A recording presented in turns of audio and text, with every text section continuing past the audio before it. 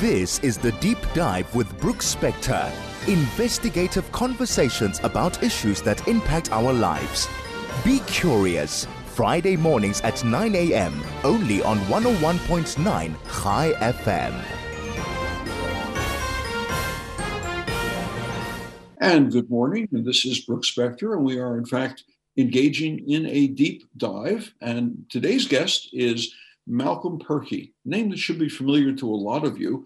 Malcolm's history in education and theater education and public thought go back decades now. Malcolm taught at the University of the Witwatersrand in drama department.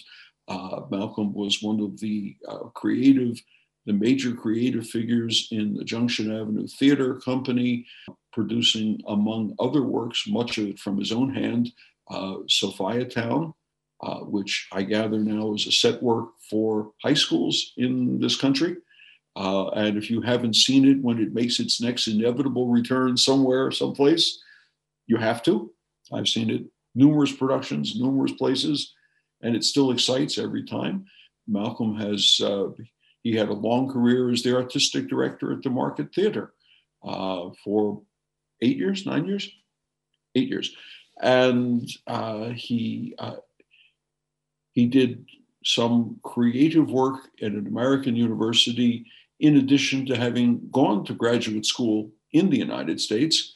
And the work he did at Towson State University was to bring the Minotaur thesis, no, not the Minotaur, I beg your pardon, the Icarus and Daedalus story through to a more modern, more psychological retelling of the myth and its implications. Nod your head if I'm close. You're close. Okay. Good morning, Brooks. I'm waiting to decide when I can say hello. But one more thing. Okay. And he's now affiliated with with AFTA, which now has several branches in the country, teaching drama, teaching film, teaching acting, teaching playwriting. Good morning, Malcolm. Good morning. I don't know who you are. Good morning, Brooks. How are you? It's okay. Lovely to be here and thank you. It's an honor to be talking to you on this program. No, it's a pleasure. I've had what I think is a long and I wanted to say fruitful, but certainly thoughtful friendship with Malcolm for many years. But the question has come to my mind recently as a function of the 2-year hiatus with live performing art in this country from the COVID epidemic. Is there still a future for live drama? Are audiences still willing to go to it? Are they still interested in being engaged in it? And I say this because he's also now most recently had a hand in the creation of a new theater in suburban Johannesburg in Linden, the theater in Linden, which is using a facility which used to be a church. This is correct. Another institution whose future is sometimes concerning. Well, why don't we start by saying that I absolutely believe that live theatre is going to reemerge as a real force. We've seen that in various productions at the moment, including If a Tree Falls, which I just produced as opposed to direct at the Theatre Linden. We played to many full houses, which was absolutely gratifying. And I'm told that many of the theatres that have reopened are doing very well at the moment. So there's no reason for theatre not to reestablish its world as it was. But let me say that when I worked at the Market for 9 years, not 8, but that's fine. It felt like 20. It felt like a lifetime. One of my principles was I have a three-pronged approach, and that it's a very simple approach, but very hard to execute. And the first point was one has to make theatre so compelling, no one can avoid it. And the second point was that they have to know about it. And the third point was when they come to the theatre, they have to have a very good time. Now, if you think about those three, they are very easy to say and hard to achieve. Compelling theatre, what does that mean? So hard to understand what that means in our current moment. but we can draw from history. We can draw from the early 50s all the way till now. Think about the work of Fugard. Think of the Market Theatre. Think of many of the playwrights and contributors to the theatre in the 70s and 80s and into the 90s. We just have to find the new generation and the new topics. The next point is, of course, we have to sort out our communication systems. And I am reluctant to use Facebook and Instagram and so on. But because I was so dedicated to this project I just did, I really worked to use a campaign of social media. We kept running into announcements of it. Absolutely. And I'm it used to be the given knowledge that you shouldn't blast people with too much stuff, but I don't believe that anymore because it just rolls through all the time. So one just has to keep learning how to communicate with one's audience and, of course, develop databases and so on. And then the third point was when they come to the theatre, have a good time. That's the easiest one. That's about making sure there's good parking, make sure there's good lighting, make sure there's toilets. And at the Theatre Linden, we have big challenges because our toilets are quite far away. And we've got lots of lovely parking there. We're busy working on our lighting. But it's a beautiful project to be involved in. It's a secular facility in what used to be a consecrated space. That is correct. And in fact, it sits on the Doxa Deo campus.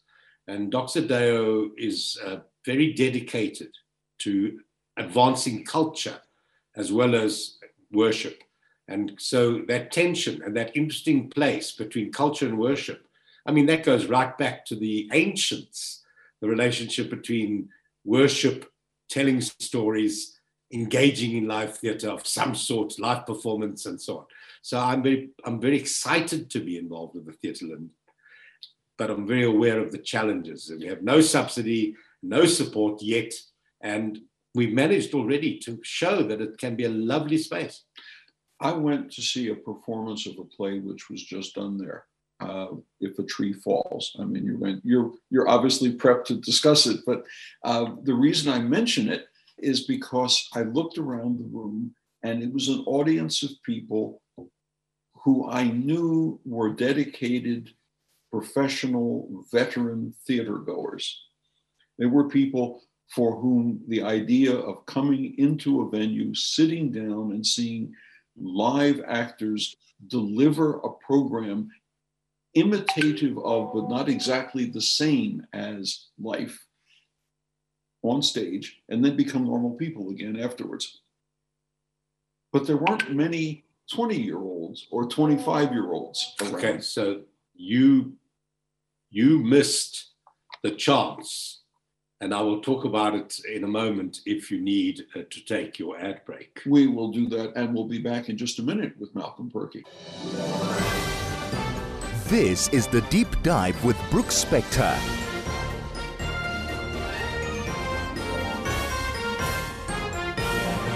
And we are indeed back with The Deep Dive, and I am actually Brooks Spector, and my guest sitting next to me in my own house in my kitchen is Malcolm Purkey, with all the different creative attributes and veteran experiences in theater.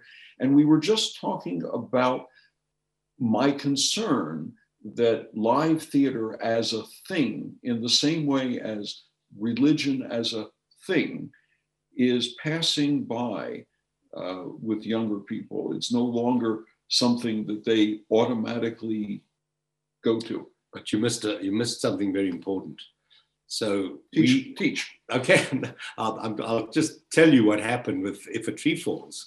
And, we opened to the public in a preview on June 16th, Youth Day, commemorating the Soweto uprising. And I negotiated with various schools and groups to bring in youth. So we had a large group from King David, we had a large group from Greenside High, we had a large group from the National School of the Arts, we had groups from other institutions like Lafika and so on, and we had actually an overfull house just before we were... Fire marshal didn't show up. Well, yeah. I mean, overfull in terms of COVID, but full in terms of the new rules that we are lucky to have now. It was electric. They were absolutely attentive. They gave it a standing ovation. And the word has come back to me via someone like Renos, the students were absolutely electrified.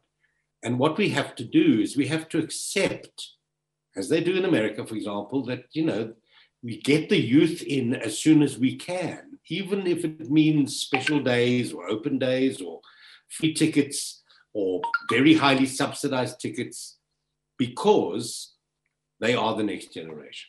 And I do believe that obviously in this complex and diverse country, we have to create a program that can cross over, but I also believe we can create a program that is dedicated to a particular group.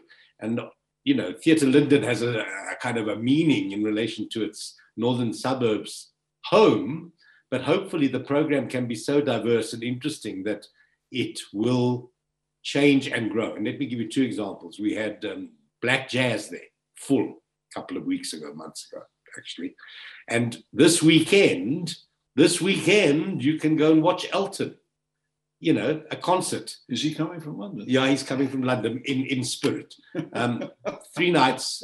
Tonight, what is tonight? Anyway, Today's Friday. Friday, so Saturday and Sunday night. Okay.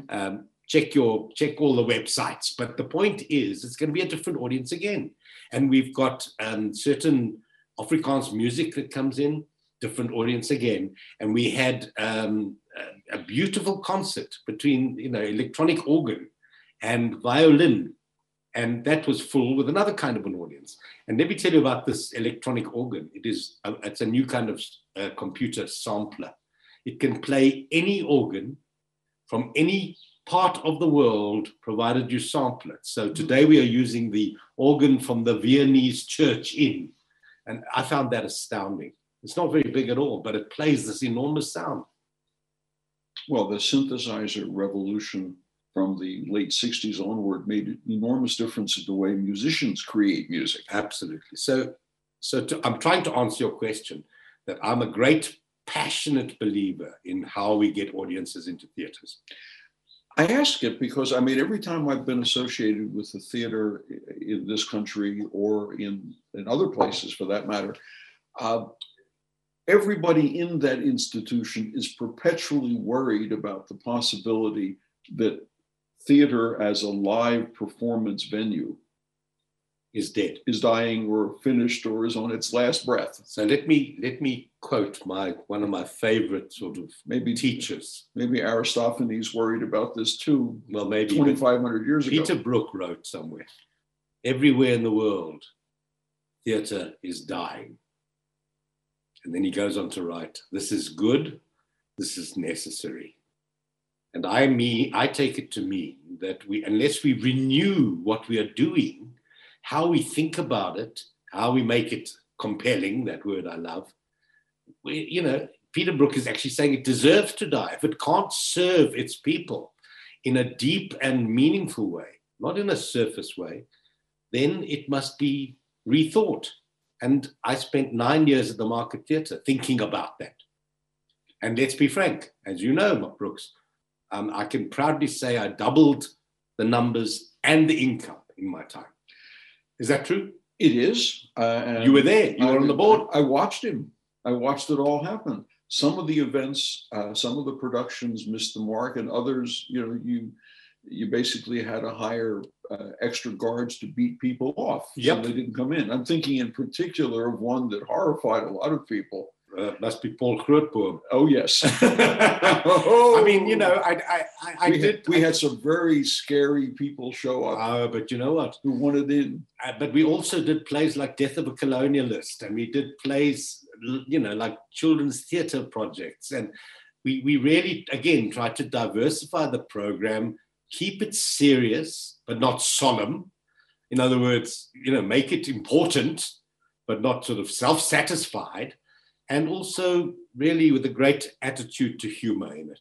And we're speaking with Malcolm Purkey, whose theatrical background in this country is close to unrivaled in terms of the variety and circumstances in which he has worked, taught, learned, and experimented, from universities to independent theater groups, and now most recently to a new theater that has come to life in the otherwise, well, what used to be very quiet, very calm, very sedate suburb of Linden, which now is a little bit more of a vibe to it, and some nice restaurants and some nice clubs and this kind of thing. So Brooks, I mean, thank you for your words. They're very kind. I have to say, I sometimes try to summarize it like this. I've had 4 big lives. And my first big life was to teach 20 years at WITS in the School of Dramatic Art. And that was a long haul, but I loved every minute of it. And WITS was extremely generous in giving us space to do other work. And this was at a difficult, I mean, we can forget now. We're talking about the early 80s all the way. I mean, really, we straddled the most difficult politics and we managed. So that's my first big life. The second big life links to that, and that was Junction Avenue from 1976 till 1999. There's an overlap, but they're different. Well, we used WITS's facilities with their generosity of spirit and their openness, and I'll never forget that, in spite of all its complicated history and its current history and so on. And the third big life was to be, I suppose, recruited in a way to the Market Theatre, a job I should never have got by politics of the day, a white male over 50. But I prepared very well, and I suppose I thought I wasn't going to get a chance. So I was allowed to say what I wanted. That was fascinating. That's usually the best option in a job interview. And then, well, of course, it's a wonderful gift. That's the right to really think you can't get it, and therefore you tell the whole truth and nothing but the truth. And then people either accept it or they don't. And then the last big life, I suppose, of my 4, was to be again recruited to AFTA in its moment of transition when they started needing deans. And I was the first dean of the AFTA Johannesburg campus. AFTA used to stand for African Film and Drama Academy, but now it's just a name. Initials. It's just it's a name. Now it is the School of the Creative Economy. And I'm very delighted to be involved in the film writing program, newly emerged as a degree, the Bachelor of Creative Arts, I always say Creative Arts, I suppose because I'm always thinking like that, but the Bachelor of Creative Writing. And I was deeply involved in the syllabus before I went for my sabbatical to America, to the very exciting place of Towson, meaning exciting for me because they gave me an absolute blank canvas. For those who don't know where Towson is, it's in the suburbs of, the built-up suburbs now, I guess, of the city of Baltimore. That really is in Baltimore for all intents and purposes. And started out as a small teachers' college years and years and years ago, and gradually has become a state university. And the project that I was allowed to develop with Professor Tavia Lafollette was actually a homage, not only to Daedalus and Icarus, but also to the Minotaur. So you were right in both ways. But also we had a poetess. I say poetess advisedly because, I know these days you're supposed to say poet, but a woman poet who sought in the real world a consultation with Freud. And in our version, she says to Freud, I want to time travel. I want to time travel. I want to go to the ancient Greeks. I want to go to the Aztecs. I want to go to the ancient Africans. And I want you to hypnotize me and allow me to. And Freud says, I can't hypnotize you. I can't. And she says, I give you permission. He says, no, you don't understand. I don't have the capacity to hypnotize. This is why I have invented the talking cure. Okay. And this whole thing was put together with masks and puppets and African drums and percussion, and performed to students and faculty and passersby and full houses all the way. Okay, so the answer to my original question was that if you build it properly, they will come. I'll tell you the beauty. To paraphrase badly from a popular film. So here's my point. America, and especially the universities, in particular the universities, are much more open to experiment. So we put together a really complex, I'm going to say illiterate project, meaning it willfully wouldn't allow a narrative to easily emerge. There was some kind of a big homage to certain kinds of addiction or obsession and so on. But because it's a university, the audiences loved it. In fact, someone came out and said, I don't know what the F that's about, but I love it. Well, I've seen lots of things on stage where I have absolutely no clue what it really is about, but I was mesmerized by what I was seeing. Okay, we wish that was possible in this country. Well, I mean, just for reference, my daughter and I in Cape Town went to a performance by a work from someone from Algeria. One woman performance on stage. The prop master, and the lighting master was a Polish actor who didn't speak English or Arabic. So there was a lot of frantic arm waving to make sure that the two of them were in the right direction. She did this entirely in very idiomatic Arabic, and neither my daughter or I understood one word of what was being said on stage. And neither one of us could figure out what was actually about what we saw. But we stayed with it right through the end just to try to. But in the end, did it satisfy? Well, it provoked conversations between the two of us for 3 days. You see, if we learned in this country to be more open to what we'll call the anti-narrative tradition, let's call it that. Because this was clearly anti-narrative. So I think that, I mean, in some ways, the strength of South African theatre has been its passionate commitment to reflect back to us our South African reality. So even if it's somewhat anti-natural, its essential element is realism. And that's fine. It's not a problem at all. And that gives us all the work of Athol Fugard. It gives us huge amount of South African Black theatre. It's saying back to us, this is our world. Except that sometimes it says, this is where we want our world to be. Yes, of course. So there's, and especially in television, of course, it's aspirational. Mm-hmm. But in theatre, it can also say this is where we want our world to be. But a lot of the time it says, with some delight, look how ugly and terrible our world is. And that's very theatrical. That's kind of keyhole looking, though. Yeah, well, however it works, that's how it has worked. Now what we're waiting for, and we see the beginnings of, and is the new generation. And when I was at the Naledi Awards recently, when Des got honored on behalf of... Des Lindbergh, singer, songwriter, theater adventurer. Yeah, and he and his late wife made the Naledis and made them happen.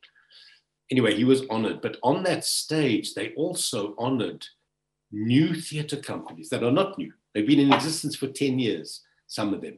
But they are independent, Black theatre companies and theatre houses in various townships within 20 kilometers of the middle of Joburg. And I find that absolutely exciting and wonderful.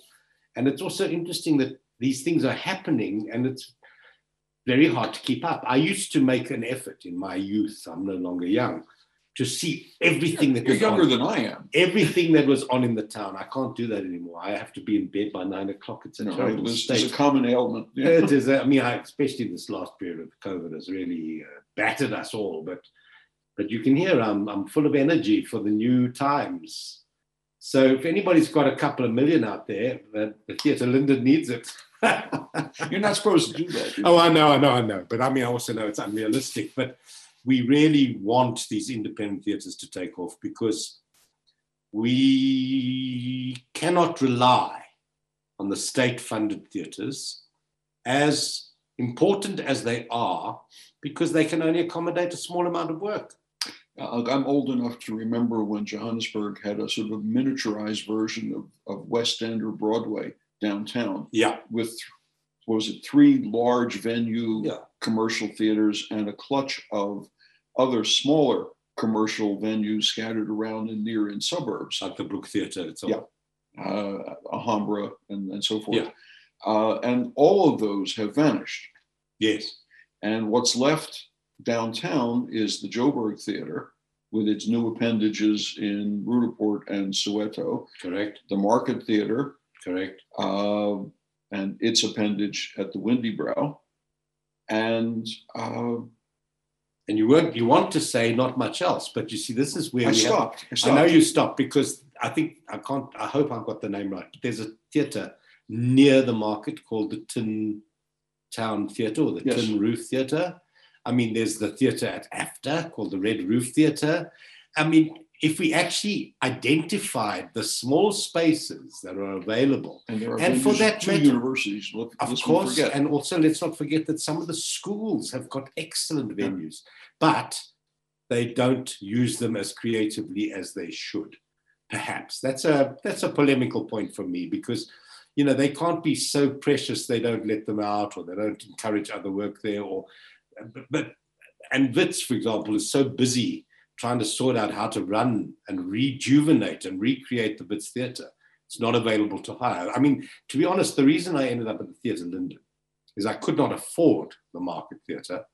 I don't particularly like the theatres at the Joburg. I mean, the one that what they used to be called, the Naledi, I think it's called now, on the side. I like that theatre, but the big theatres, forget it, etc., etc., etc. So something drew me to the Linden, and there I was. And of course, at the moment, they're very accommodating, or we, because I'm on the committee now, we are very accommodating. We want people to come towards us and say, hey, let's do a deal. More polemics and more advertising. Yeah, no, I mean, the point I was actually getting at was this is now the third or perhaps even the fourth version of theatrical spaces to meet new demands of the new kind of world we're in. Theater makers or theater viewers or theater goers. This is The Deep Dive with Brooks Spector.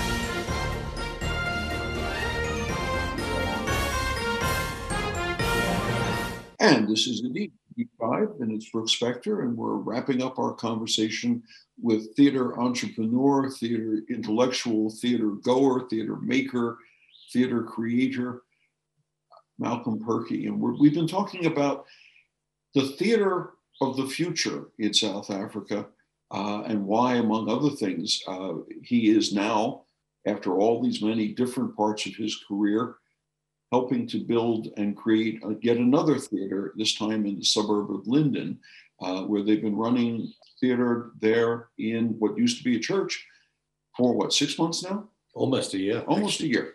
So even in the middle of COVID, this thing was born. Phoenix rising from the medical ashes, as it were. One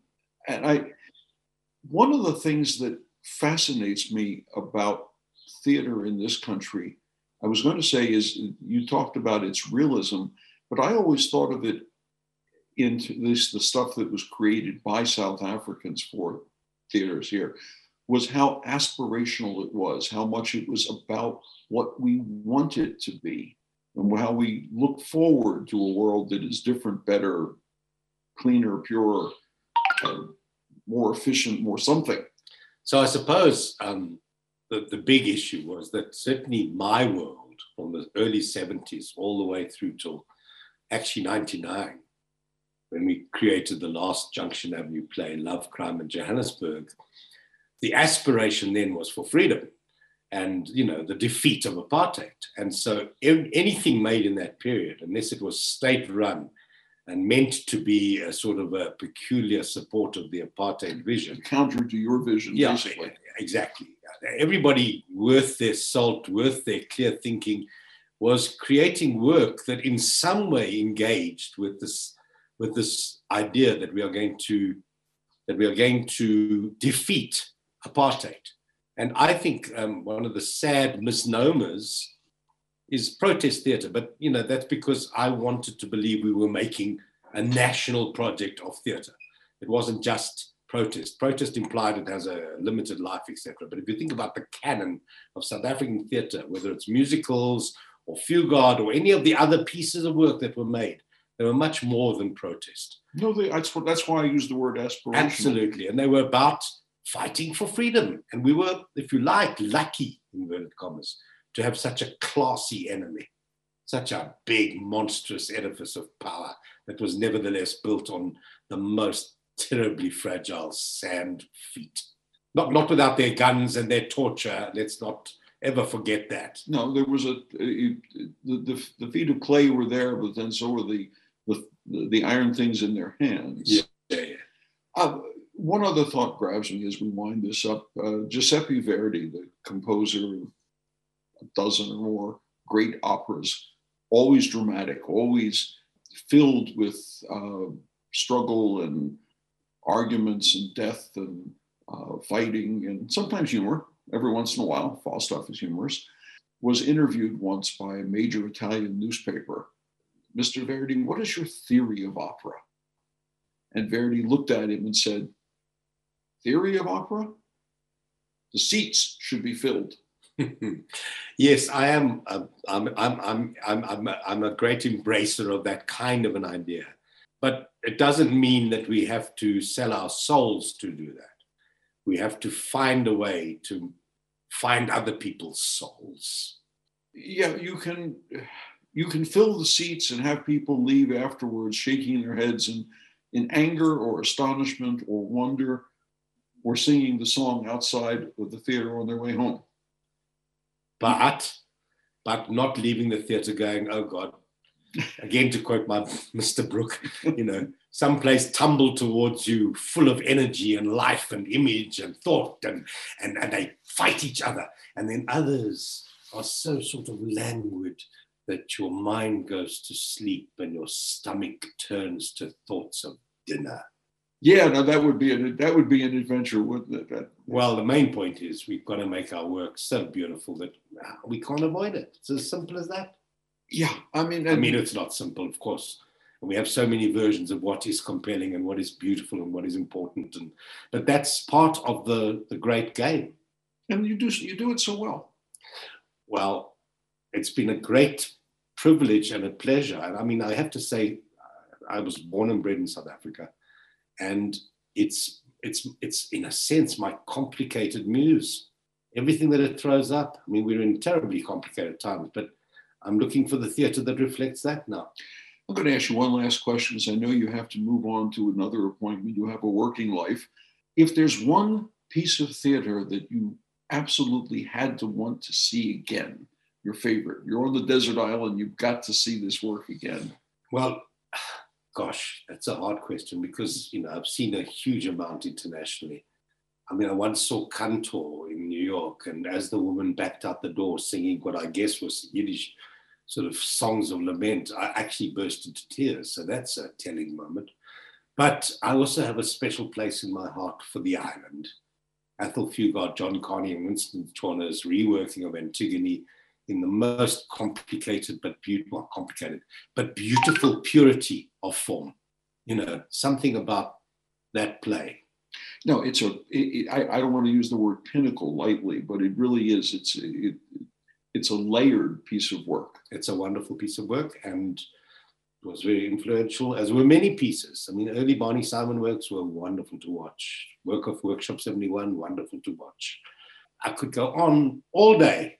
So you're not going to just give one. You're going to say there's a whole long list of works. Well, I mean, I had the great privilege of traveling with Sophia Town for 3 years, and we played in festivals where the best of the world was on the stage. And I had the chance to see all of this. And I've written about it in various articles, ranging from Robert Wilson to Cantor to Carbon 14 to a whole list of other work. Very influential, La Grand Magic Circus. And then we took that, or I did, and I tried to understand what made it work there and what we could do here. You talk about Sophia Town, and I've seen it, I don't know, 4 times, 5 times, something like that. And each time I see it, I forget that moment of discovery right at the end, where Charlie finds out why he can't come with. Exactly. It's a terrible moment, actually. And it was so interesting. We had the great privilege of Don Matera spending a day with us when we were working on the research, and he just gave us so much information. It was wonderful. And we have been speaking with Malcolm Purkey in his 4th or 5th iteration of his theatrical career. I've lost count. You've just done lots. And we've had a great time. And when Sophia Town comes around next, anyone listening who has not yet seen it, let's go see it again. Or go see it for the first time. Malcolm, it's been a pleasure. Thanks very much for coming by. It's always a pleasure to sit with you, Brooks, and think about how crazy the world is.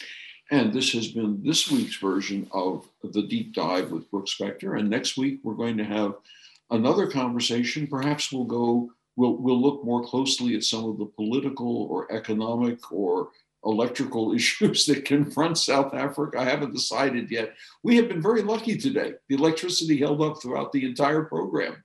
We were not in the dark, metaphorically. We were able to do our broadcast from our kitchen through High FM on to you, the listeners. If you have ideas, do let us know. Call in, send us a note, drop a line. We'd like to know the kinds of things you'd like us to engage in a deep dive with. With that, this is Brooks Spector. Thank you, and we'll talk with you again next week.